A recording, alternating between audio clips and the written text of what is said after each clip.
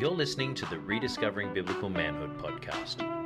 We're growing men who fear the Lord, but do not fear their identity in Christ. The enemy is hard at work in our fallen world, so come on, join us in fighting for the restoration of men's hearts through the church, the Word, and our risen Savior Jesus. Well, hello to you, Jay. Hello to all of our listeners. We're back again for another episode of the Rediscovering Biblical Manhood podcast. I'm your co-host, Chika Eloy, and Jay, as we jump in, we have yet another fruit that we are peeling back, but no pun intended. What's the fruit we're talking about today? Yeah, we're talking about kindness today, and I'm super excited to talk about kindness because there seems to be a lack of it going around. And I can't wait to define kindness with you, Jay, because the definition of kindness is sometimes a little bit different when we talk it from a Christian filter versus a worldly filter. So maybe we start there. When you say kindness, because there's lack of it in the world today, what does that mean? I think we can get real pithy with this, which is dangerous when people just go, "Oh, just be kind and everything will be okay," right? Like we don't need religion, we don't need God, we don't need this or that. We just need to be kind. That's tough because what does that really mean? One of the biblical definitions of kindness is its character trait. Like this is about your character. Kindness is displayed in showing mercy. It's displayed in showing humble servitude. It's not about just saying, "Oh, hi, how are you? I hope everything goes good for you today." It's like an action, it's a verb, right? Kindness is a verb biblically. And so I think as we consider, well, what does kindness mean? It's not about just waving at somebody. Of course, it's kind to do that and friendly. And as we look at the person of Jesus, we always want to bring the fruit back to the person of Jesus. His kindness just spills off of him. His ability to slow down and be with people in the moment. It's so kind. Jesus demonstrates kindness in his incredible mercy when he stops to heal people, when he engages lovingly, when he does the things he does. That is the outpouring of biblical kindness you're seeing. What I took from what you just said is kindness is that melding of mercy and generosity and dignity, our own dignity and for that of others. And when we look at the definition of kindness, which I do because I love to look at these things, Jay, the etymology comes from the root as kin, K-I-N. So kindness or kind comes from kin. And if we think of kin, it's because we belong to one another. That phrase, we shall love our neighbor as ourself. We shall love our neighbor as ourself. We struggle with that. There's a lot of really good studies on this now. We don't even know our neighbors anymore. That old saying, it takes a village to raise a child. Being friendly, waving at my neighbor from my front porch. Hi. Oh, I know their name. Kindness is more, I actually know their story. I know their struggles they're going through, and I offer mercy inside of that. I know what's happening in their life and I can intercede. That's kindness. And, so you think about that neighbor, like how many of us, now Chika, you're actually quite good at this. You really engage a lot of your neighbors. I can confess that I know my neighbors, but I'm not that engaged with them in my cul-de-sac. You're pretty engaged when I come over to your house and you're always telling me that's what's going on with this person. That's what's going on with that person. And that's a demonstration of your natural biblical kindness because you care and then you follow up with people. A big part of kindness is this follow-up aspect of, I know this thing's happening in your life. I'm going to bring over some food to offer mercy to you as you need pay, and I'm going to follow up with you. How did it go? I'm going to pray with you. I think when I think about kindness, there's a lot of biblical stories we could go to. I want to pick one that might not seem like kindness right off the bat, Chika, but if you think about the woman who is quote unquote caught in adultery, the most interesting thing to me about this story is where's the man?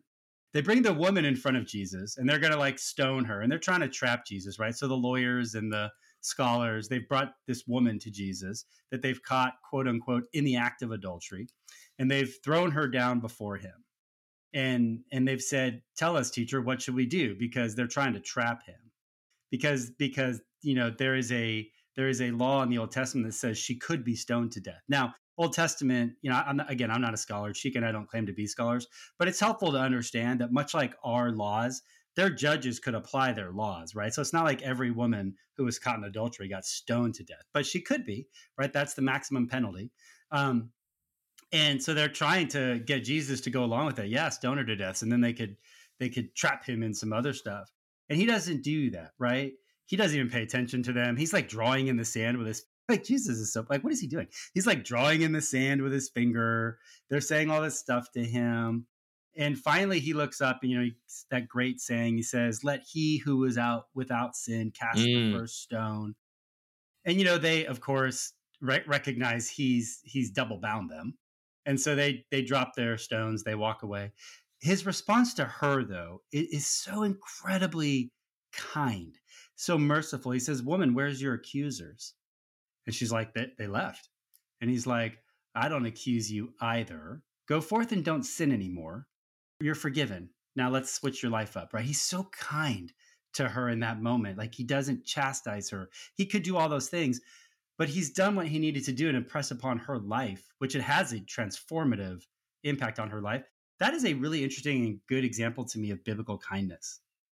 I think you really nailed it there, Jay, by saying kindness rescues. Kindness is the lifesaver in our behavior towards others. And when you were walking us through that story, Jay, the story that popped into my head was the maybe less known hero when it comes to kindness and rescue from Jesus. It's the story about Bartimaeus. He was that blind man that was sitting there, and I believe that this was in Mark. He was the blind man that was sitting there that reached up when he heard that Jesus was coming, saying, Son of David, have mercy on me. And instead of doing the nice thing, which Jesus could have done, probably surrounded by hundreds of people yelling at him, he could have just waved and passed on. And he stopped and he said, call him over here. Then Jesus turned to him and said, what do you want? And the blind man said, Rabbi, I just want to see. And then Jesus said that his faith had healed him.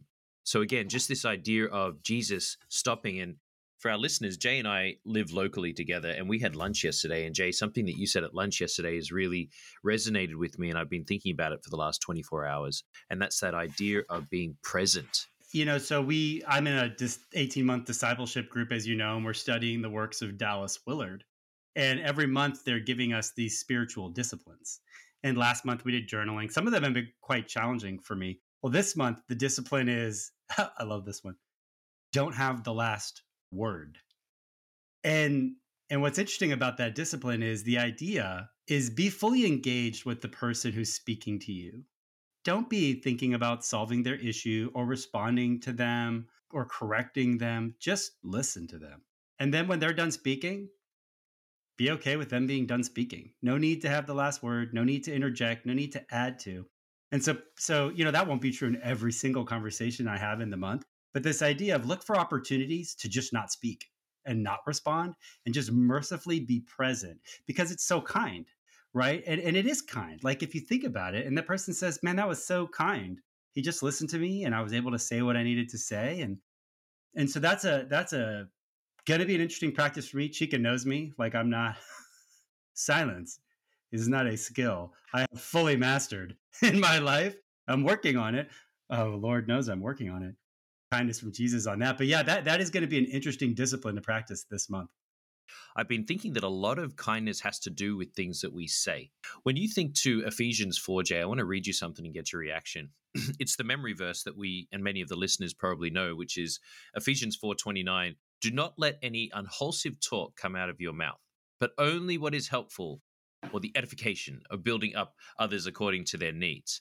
And as you scroll down that just a couple of verses later, it says, get rid of all bitterness, rage, anger, brawling and slander, along with every form of malice, right? So they're all the yucks specific to both words and behavior.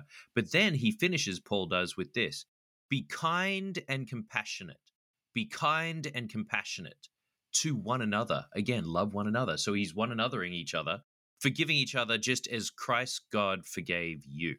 Yeah, I mean, I think this example of mercy and humble servitude, if you just think about, well, if kindness means mercy and humble servitude, and I look around today for opportunities to be merciful and to be a humble servant to others, you're going to be acting in a posture of kindness. We could sit all day and talk about, there's so many great stories in the Bible about kindness. But one that pops into my mind, Chica, is the story of Jesus healing the leper. And so just some historical context, a lot of our listeners will know this, but some may not. In those days, lepers had to hold themselves apart from the community. They actually had to wear a sign that said, I'm unclean. They had to say that to people. If people were getting near them, they'd have to say, don't come near me. I'm unclean. If you came into contact with one, you became unclean and you would get outcast. Like, it's a really big deal to stay away from a leper, and lepers were outcasts. And Jesus and his gang encounter a leper, and he does talk about kindness. So what do we know about this leper? Nobody has touched this man. Nobody's been near this man. So he's been ostracized, which we all know the science of that is terrible for humans. You know, babies die without touch, right? There's so much great science. And he says and first of all, the Bible says that Jesus looks upon him. You know, a lot of translations say a lot of things with mercy, with this, with that. It all comes down to Jesus looks at him and he's super angry at the illness. He's so mad at the man's leprosy. And the man says to Jesus, Lord, if you are willing, you can make me clean. And then here's where the unbelievable act of mercy, ergo kindness, comes in.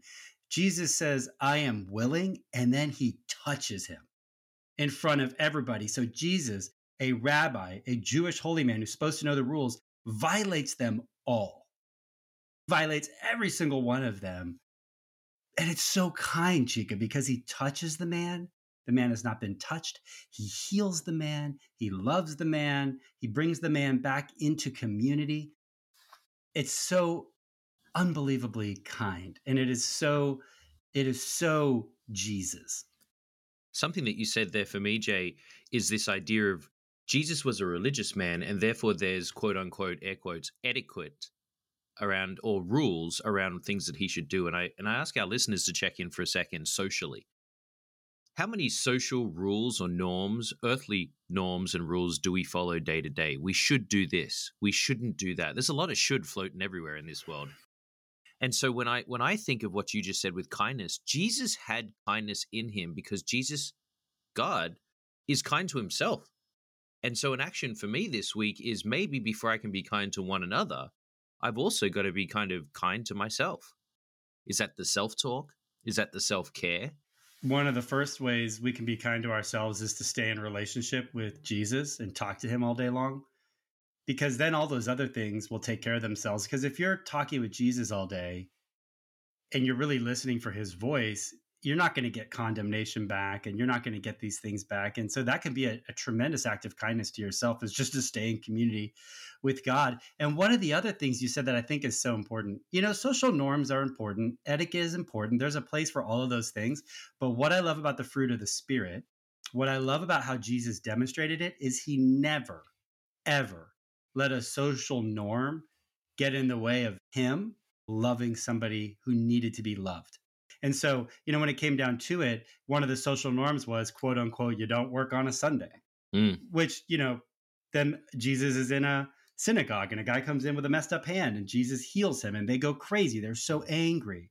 And Jesus calls them out for the hypocrisy. He's like, hey, listen, come on, man. You feed your animals on Sunday. If one of them fell in a hole, you'd get it out. Like, let's talk about what work really means. But honestly, you don't think I should heal this guy on a Sunday?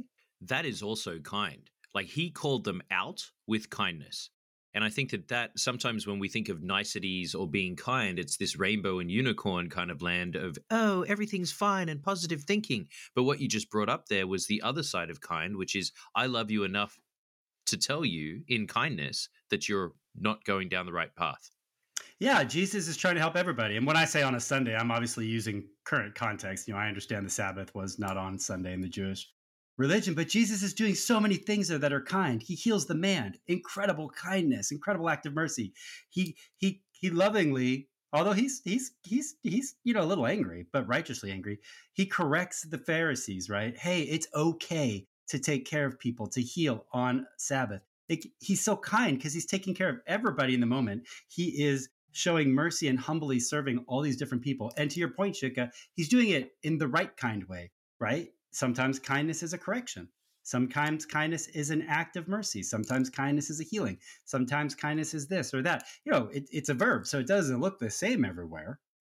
But you're exactly right.